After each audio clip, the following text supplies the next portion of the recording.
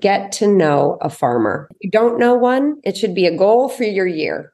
And just know one farmer. It's a wealth of information. You also have an opportunity to hear things and then ask the farmer, do you know anything about this? So it is a two-way street. Farmers listen.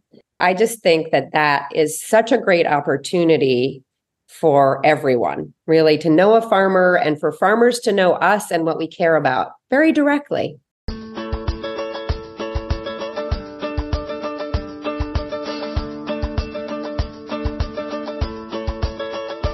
It's time for conversations about our food and how it's grown on Farm to Table Talk with your host, Roger Wasson.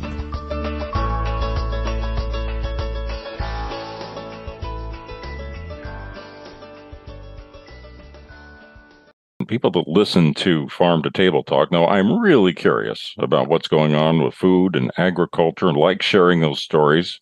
Turns out I'm not the only one that does that.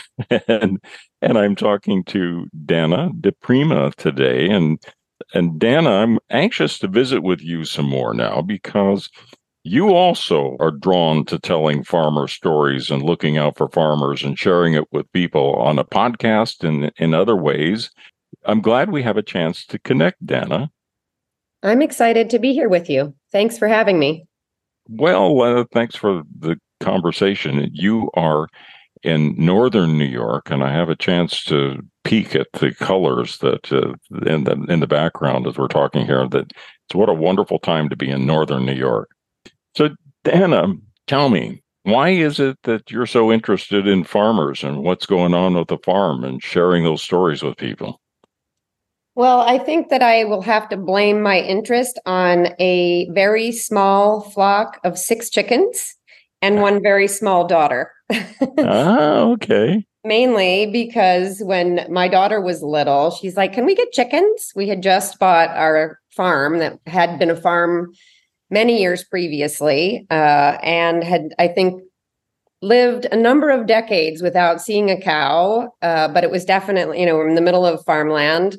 And so I got chickens, and that sort of led me on this crazy journey to really walk what I call 1 or 2 steps in the shoes of a farmer. I've got livestock here. I've got 2 adorable donkeys and goats. I've had chickens since 2010. I have ducks who are totally nuts, and I have beehives and that kind of thing, a big garden. And I started out writing about it because I was experiencing so many new things and interesting things. And that blog that I started then, I guess it was in 2016, turned into a podcast called Talk Farm to Me in 2019.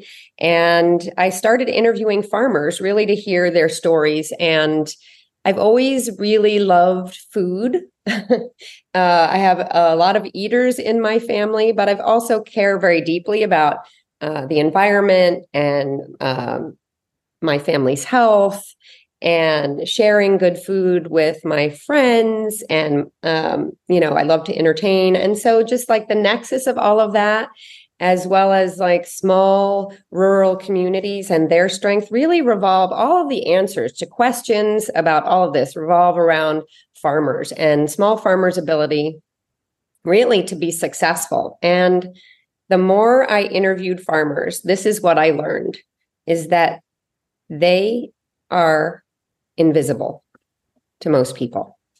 Go to the supermarket and you buy your food, and that's where you think it comes from. I've had guests here come, I give them a tour of my garden, and I was like, see that plant over there? Go ahead, pull it. And they're like, excuse me, is it a weed? I'm like, no, pull it. And a carrot comes out, and they're like freaking out because they really don't have, they're smart people. They don't have any idea how their food is grown or produced on a small scale or a large scale. And I really felt some sort of calling to connect people more closely with farmers, which through the podcast was, really satisfying understanding these stories.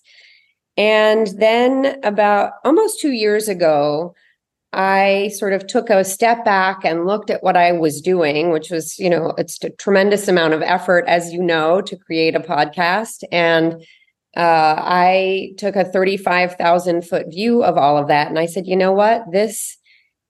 I really need to do something that is going to help farmers, and especially small farmers. And so I started a movement and a community called For Farmers.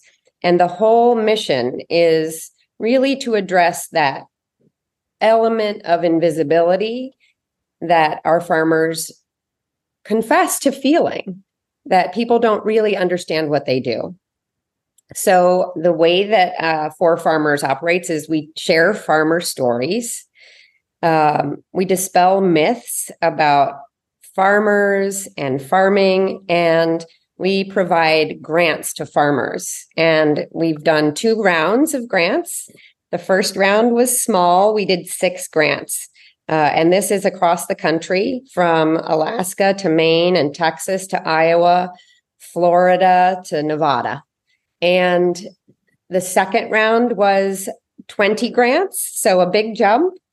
And we are embarking on our 3rd round of grants starting October 12th, which is National Farmers Day. And that is the day that everyone in this country has an opportunity to nominate their farmer for a grant.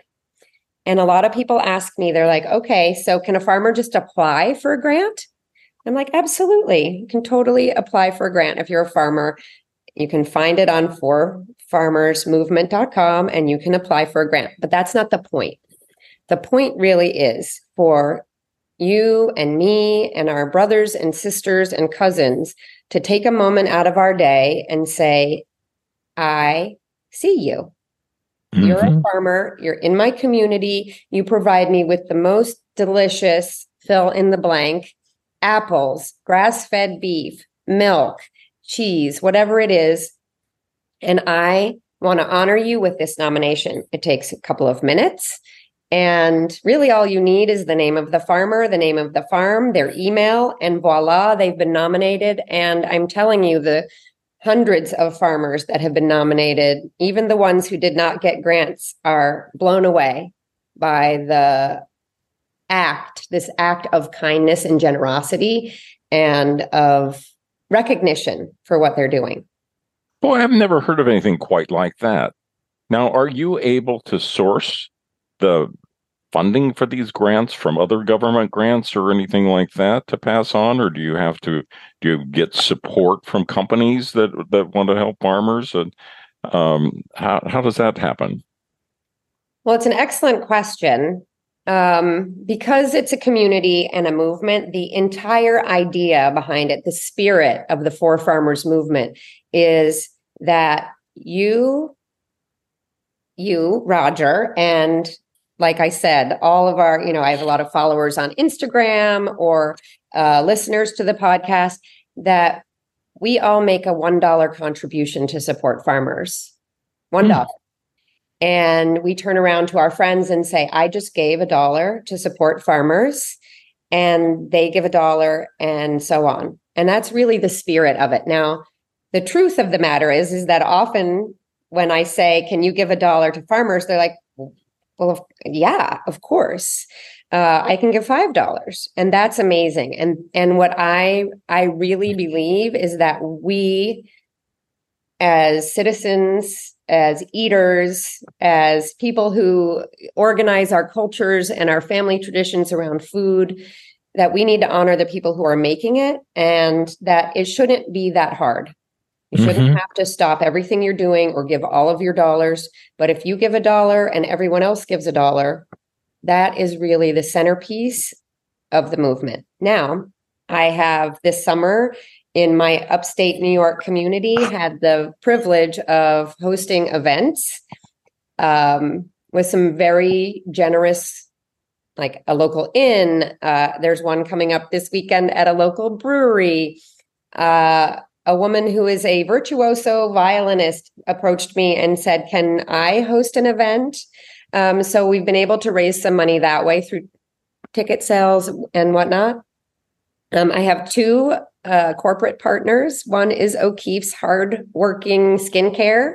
They make like hand lotion and foot lotion, and they're great products for farmers. They actually are super generous with their products. All of the finalists for the grants will receive a box of hand lotion, foot lotion, just for applying. And then also out west, Sutherland's Home Improvement Stores, they're also a partner, and I've worked with them for years. They're really really generous, and so some of the grants are supported by those two companies, but most of them are $1 at a time.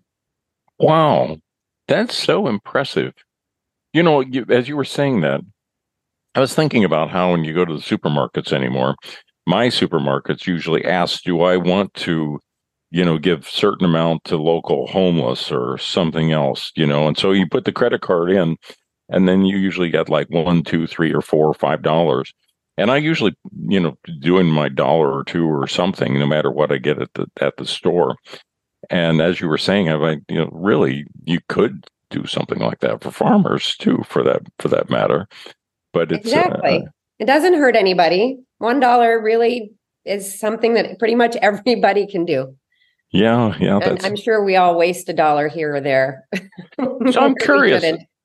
So have you done this now a few years? Yes. Well, almost 2. So what would be an example of somebody that got the grant, and what did they do with it? What's the success story that's behind it?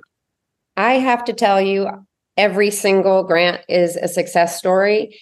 These grants there are no requirements, meaning I'm not trying to tell farmers what they need to do. Farmers have plenty of needs, and they are, I think, among them and teachers in our society are the best at stretching $1. And we ask them to think about what they need on their farm and how we can help them with a small grant. And what they come back to us with are infrastructure, equipment. Sometimes there's a price spike in supplies like hay. They need fencing. They need lambing equipment, all kinds of things like that. We've had, and this is not like headline sexy stuff, right? It's like between my 2 barns, there is a pit that we have to drive through every day, and there's water in it. And we need some support to be able to gravel this area so that our trucks aren't stuck, so that our kids aren't up to their, waist in mud, that kind of thing. So we have a review team of folks from across the country who are shopkeepers and artists and political consultants and grant reviewers for the USDA and farmers. And our review panel really gets together, and we look at every single grant very carefully and with a lot of heart. It's terribly difficult to make decisions because farmers are telling us this is what we need to get to the next level. This is what we need to get through a rough patch. And it's really super helpful to have farmers on our panel, because we look at a proposal and we're like, they just need hay. She goes, do you know what the price of hay is? She goes, I'm a farmer in Texas. Our hay is so expensive. And in Nevada, it's worse. So, and they're experiencing this in terms of climate and what have you. And so they help to shed a light on, what farmers are saying in their proposals. It's incredible. And it's heartbreaking to leave grant proposals on the table because we don't have enough money to fund all of them. I would love to have that dollar by dollar line up in a way that would allow us to fund all of the applications. In our last round, we had nominations from all 50 states. So that was, I think, a real testament to the idea that people want to help farmers, that we want to get into the nitty-gritty within our own states and support our farmers and make sure that they're not going out of business, that their farms aren't being taken over by bigger farms. We want to keep a balance between big farms and small farms. And that's what these grants are really designed to do. Wow, that's amazing. We should pause and remind people where they can get more information on the grant. We'll do it again before we're through here, but why don't you explain where if somebody's listening to this and say, "Gee, I want to find out more about it, and maybe I want to apply for a grant," where do they find that?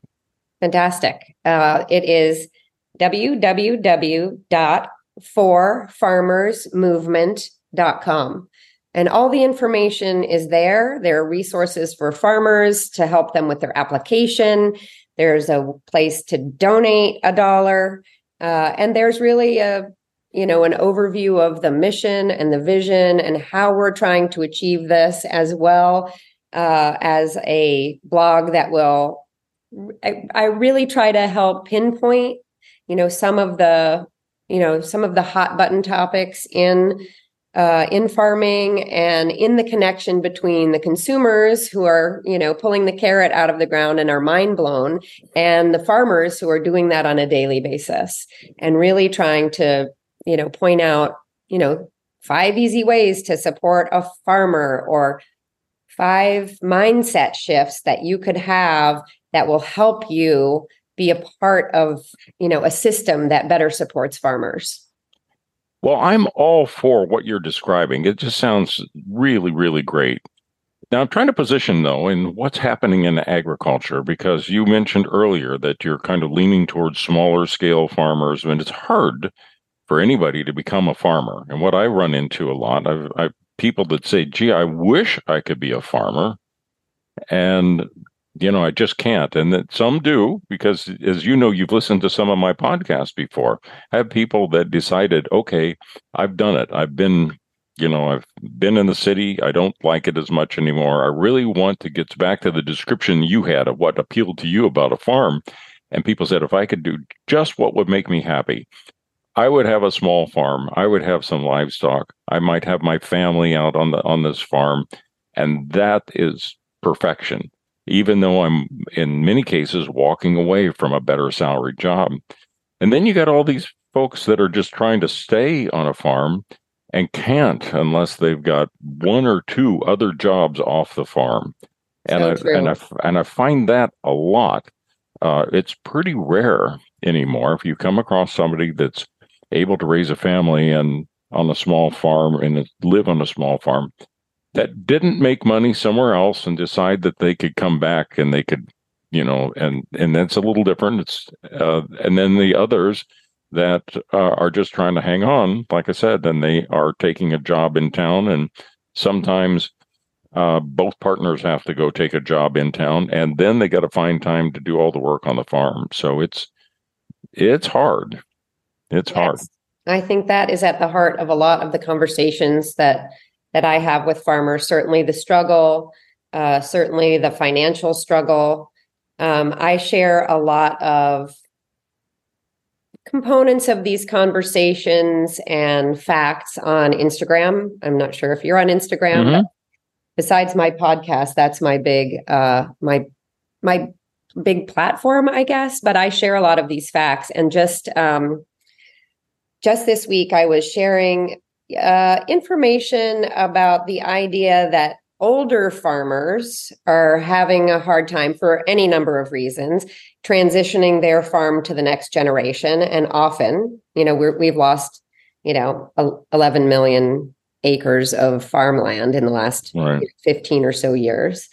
And there are a lot of people, like you said, younger people who want to get into farming, or, BIPOC and LGBTQ populations who want to get into farming and are finding that the availability of land and the affordability of land is so difficult. And so there was, this conversation about, like, okay, older farmers, and how do we bridge that gap? Like, how do we get farmers who want to retire together with people who want to farm? And can we get creative about that kind of, land use, so that our farms can stay in operation and move from one generation to the next? And I just think that the conversation with farmers about the stress of being, for example, like a 5th generation farmer, and times have changed a little bit. So will I be the generation to lose the family farm? I mean, it's so interesting and so heartbreaking. But our farmers, I mean, we need them desperately, whether we're super conscious of that or not. And I just think like making sure we have more people who aren't farmers involved in the conversation around farmers to be so important. Yeah, you're absolutely right. And I know people that have found those farms that are, say, someone's on the verge of retirement and they would let people have land or would help them get started. And I keep hearing those stories too, that somebody that has no land and doesn't have much money but wants to work hard, and they've lined up with someone, said, well, wait a minute, here, you can come and work this amount of acreage, or you can put cows out here, or you can put sheep out here. Right. And that's exciting. And then, in fact, we had a guest, I think, that you heard on our show recently that was pointing out they were able to produce $500,000 worth of produce off of 19 acres. Yeah, incredible. And it is incredible. And not everybody can do that. So I think that, I really appreciated what she was saying, actually, in terms of, the amount of creativity it takes to be able to do that. Because I think like, having a carrot farm, if it's just carrots, that's one market. But if you're, making, other things, you're making cheese, you're making jam, you've got an agro-tourism business, it's like, farmers have to be incredibly entrepreneurial in order, especially the smaller ones, in order to really survive. Yeah. And do everything and, recycle what they can. And in her case, she was taking waste from kitchen waste and be able to use it for compost and build the soil up and all of that. And so you're right, across the board, they're very, very creative. So you shine a light on that creativity and you're encouraging people and good for you. And in that transition, when you started doing the blog, you actually had a message that you wanted to start getting there. So was that when you were doing the blog, were you posting something every week? Doing a blog a week? I was. I when I started, it was actually the suggestion of a friend, because I would, meet friends for dinner and he was like, people would be like, well, what'd you do today? And then I would tell some story about the farm and, he's like, these are insanely funny. You have to write these. So I made a commitment when I started because, it takes habit, right? It takes effort to start a habit. And I blogged, I had a post every week for a year. Kind of like, a real commitment to myself and to the stories. And I felt from the very beginning that, and this was really before podcasting had taken off, I really felt like they were made for the radio. That was just a feeling I had. And so I kind of kept that in the back of my mind. And then, when I started my podcast, I mean, there's obviously a bit of storytelling involved in that. And with the folks that I was interviewing, they had stories to tell, but I also wanted to make sure that I was teeing up their stories in the best way. And, I've met some of the most interesting people. So how'd you get into the podcasting though? Did you, somebody tell you how to do it, or you get online and just start, playing with a little bit, find the microphones and do that? How did you get to jump in? Well, I think the number one part was the desire to do it. I found all of the technology and, audio editing to be incredibly, like learning a whole new language. My first episode, I interviewed a friend who's a farmer, and she had taken over a dairy farm. She's a lawyer, land use lawyer, and this dairy farm was in dire straits. And she has a big heart, and ultimately it made most sense for her to buy the farm. And she converted it to a guinea hen farm. Her brother was a chef in New York City, and she found that there was a market for really good guinea fowl in the New York City restaurant market. She's a real spark plug. I mean, she had no qualms of walking into the most famous chefs' kitchens and saying, I've got the best guinea fowl in the world. Yeah. So I interviewed her, and then I interviewed the dairy farmer, and I basically spent a lot of time kind of getting my feet under me with that episode. I still love it, but I've come a long way. I don't sweat the technology anymore. And I think at some point, like, you just find your groove. I mean, Talk Farm to me is, a friend to me now. I just, I still find some of the editing to be time consuming. But I love talking to farmers, and more now. I think, like I said, I'm on Instagram. I'm on there as XOXO Farm Girl is my handle. And when I share facts, I share farmer stories. I'll share about my podcast. I share funny stuff that happens here on my farm, like my donkeys escaped yesterday. But what I find there is that as I share these different facts and different stories, is that I'm getting a lot of responses from farmers. And so there are farmers who have terrible problems with their local USDA, and they need an outlet to really talk about what's going on. Or, like I mentioned, this 5th generation farmer who's really super concerned about being the generation that loses the family farm. And people have issues that they really want to talk about. They're young farmers and they can't find land. Their grandfather is the family farmer and they don't know what's going to happen to their land. So whatever the issue is, whatever side of the pie you're coming in on the farm issues, I think, I'm finding those people. And I think there are more stories to tell than I have minutes in the day. But I admire, too, that you've added Instagram and other things that I think I'm just too lazy to do, because I really should be doing some of that, and I can't get into it. I love the podcast because I love like that. It's a lot when you're doing a lot of things, and I look at it this way. Some people are going to be more interested in having a conversation with me because my donkeys are cute. Other people might like that, I do all the work here myself, and they have that farm dream that you talked about. Some people listen to podcasts and don't like to read articles. Other people I send out a weekly letter to my subscribers. So some people prefer to read as, instead of listen. So everybody has their interests and they all have their way. And what I try to do is to provide people with 100 ways in to this one door.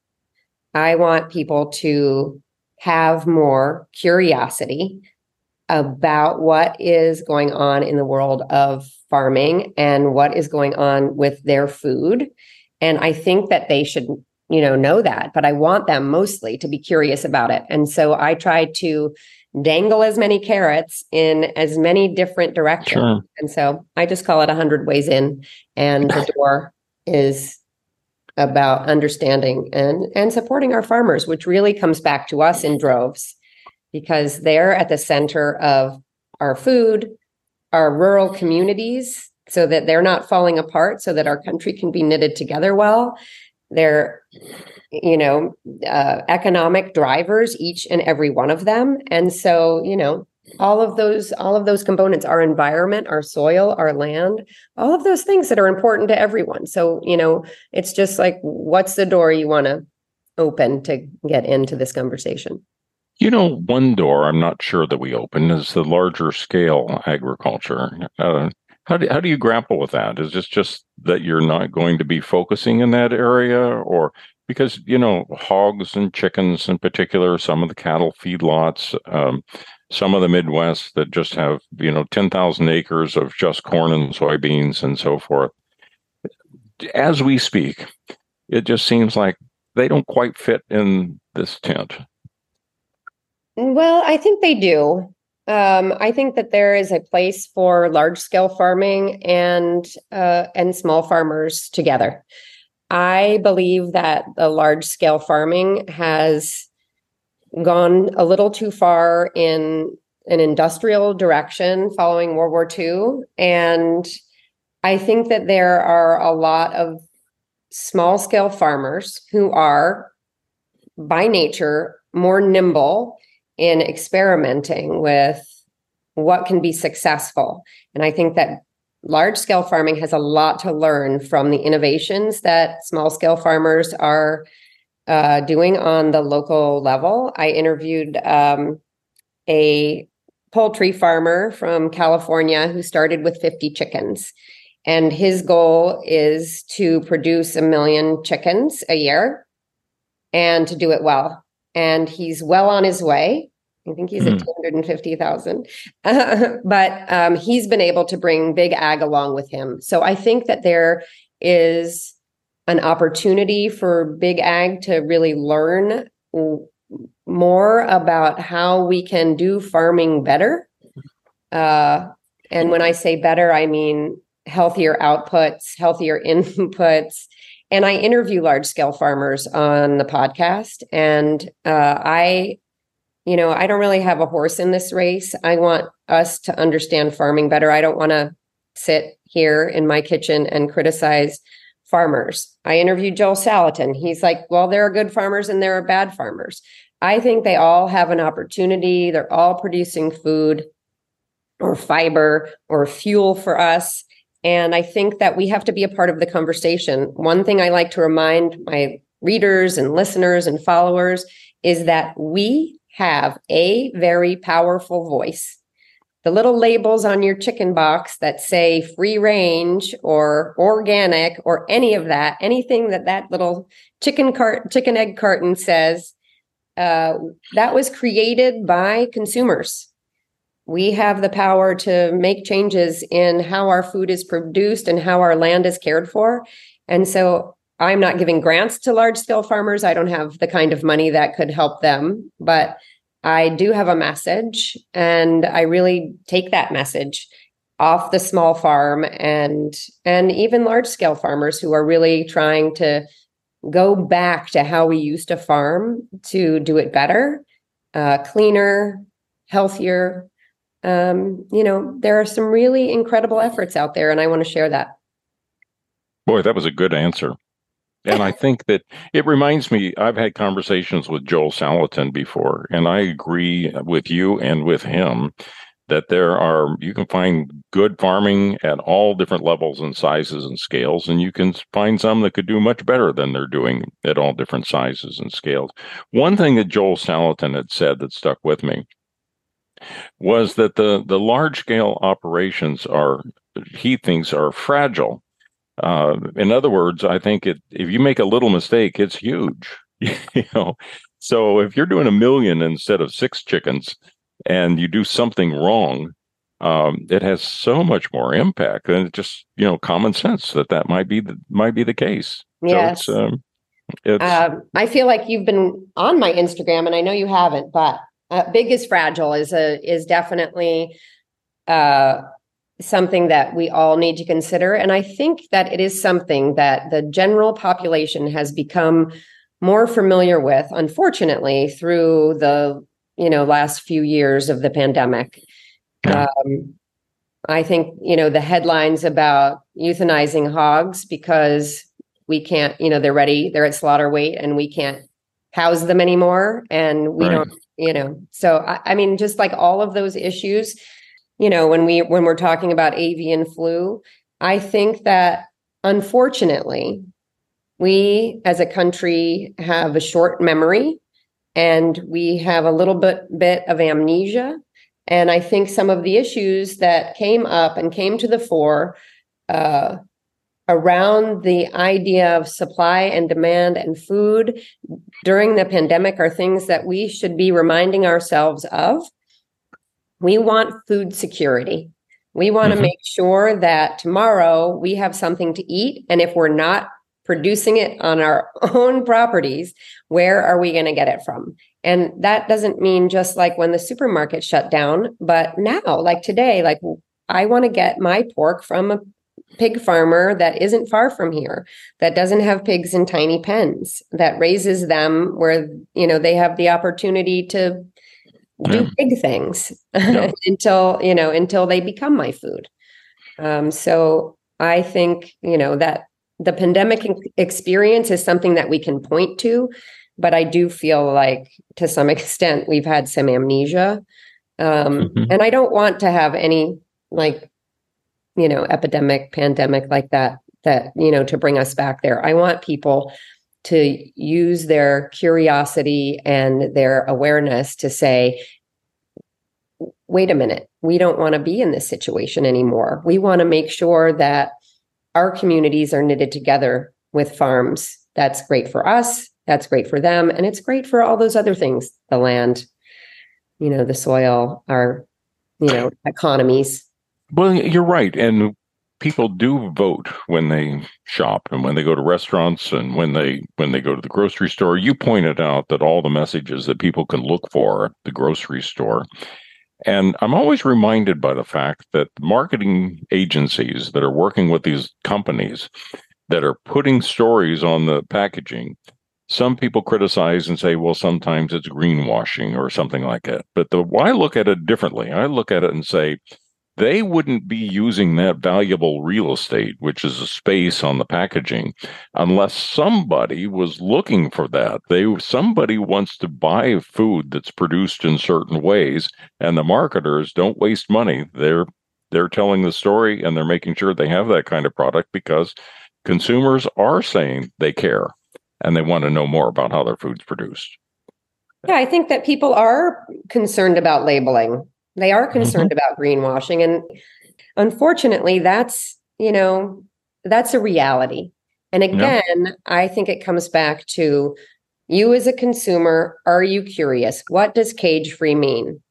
It means the chicken isn't in a cage, but it doesn't mean the chicken's outside. It doesn't mean that it's poking around for worms and bugs like my chickens are, right? Yeah. So we have to be curious about that. And the best way to do that, I encourage people so heartily, is to get to know a farmer. Yeah. If you don't know one, it should be a goal for your year. I just know one farmer. It's a wealth of information. And I don't think that, farmers don't have to have the answers to everything. They don't have to say, yes, I do everything organic, but they can talk to you about what they do, why they can't be certified. Maybe it's too expensive. Maybe they're too close to a road. And then you have grades of really understanding. Okay, well, this is how Farmer Roger does, his pork. And I really respect how he handles that. And, this farmer here, I like their eggs because this is what they do. So you also have an opportunity to hear things and then ask the farmer, do you know anything about this? And what I find, especially, I'm a big supporter of farmers markets, but sure. I find that they're in that market, and that's the one word I really love about farmers markets, is that it's a marketplace. It means that you're growing this, and what I'd really like from my home country, or, I'd like longer carrots, or why doesn't anybody grow bok choy? And then, why can't I find that in this farmer's market? And I think that, it is a two-way street. Farmers listen. I mean, they're like they're like big ag putting those labels on their meat, right? It's like, they're like, okay, well, my consumers, I'm hearing this over and over and over again, that they would like me to have more garlic. So I'm going to actually plant more this year. Anyway, I just think that that is such a great opportunity for everyone, really, to know a farmer and for farmers to know us and what we care about very directly. Yeah, absolutely. Right after I got out of college, I helped some farmer groups actually have families go to supermarkets and pass out samples of their products in the stores. And now they don't do that much anymore, but it was very effective when you can get out there and make sure you're interacting too. Well, you do a great job of getting that out there. We're getting people invited to find out more about how their food is grown today, and they can find out more listening to your podcast. And I'm really happy we've had this chance to catch up, because I'm a fan of what you're doing. Remind folks again on where they can get more information, or apply for the grants, or find you on Instagram or the podcast? Okay. So the Four Farmers Movement has a comprehensive website. It's fourfarmersmovement.com. My podcast is called Talk Farm to Me. And my Instagram is XOXO Farm Girl. Easy to find, all of them. I really appreciate it, Roger. But I have a question for you. Oh, okay. I'm going to put you on the spot. Okay. Ready? Yeah. Okay. Will you give $1 to support farmers in this grant round? Just one. Sure. Awesome. Sure. I'm going to send you a link. You can make your donation. And I hope that all of your listeners will join you. Right now, we have the opportunity to give 44 grants. We've only ever given 26. And in this round alone, we're giving a minimum of 44 grants to farmers across the country. And our fundraising efforts end the day before the announcement for the grants. So that would be our grants announcement will be November 20th, right before Thanksgiving. It's a Monday. I'll be doing that live on Instagram. Our fundraising efforts will stop the day before. So we're going to get as many of these farmers grants as we possibly can. And the nominations for them start on Thursday, October 12th.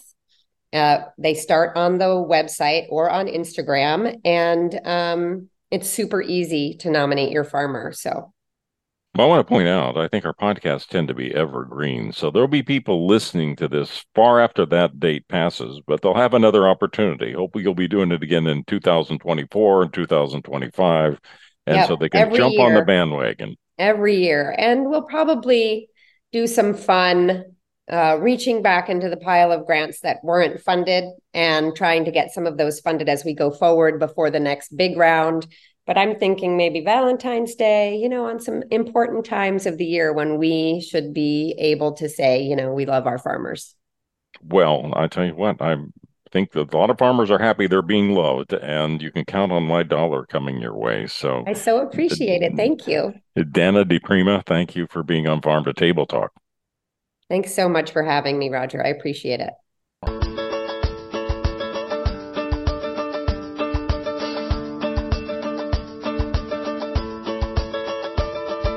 You've been listening to Farm to Table Talk with your host, Roger Wasson.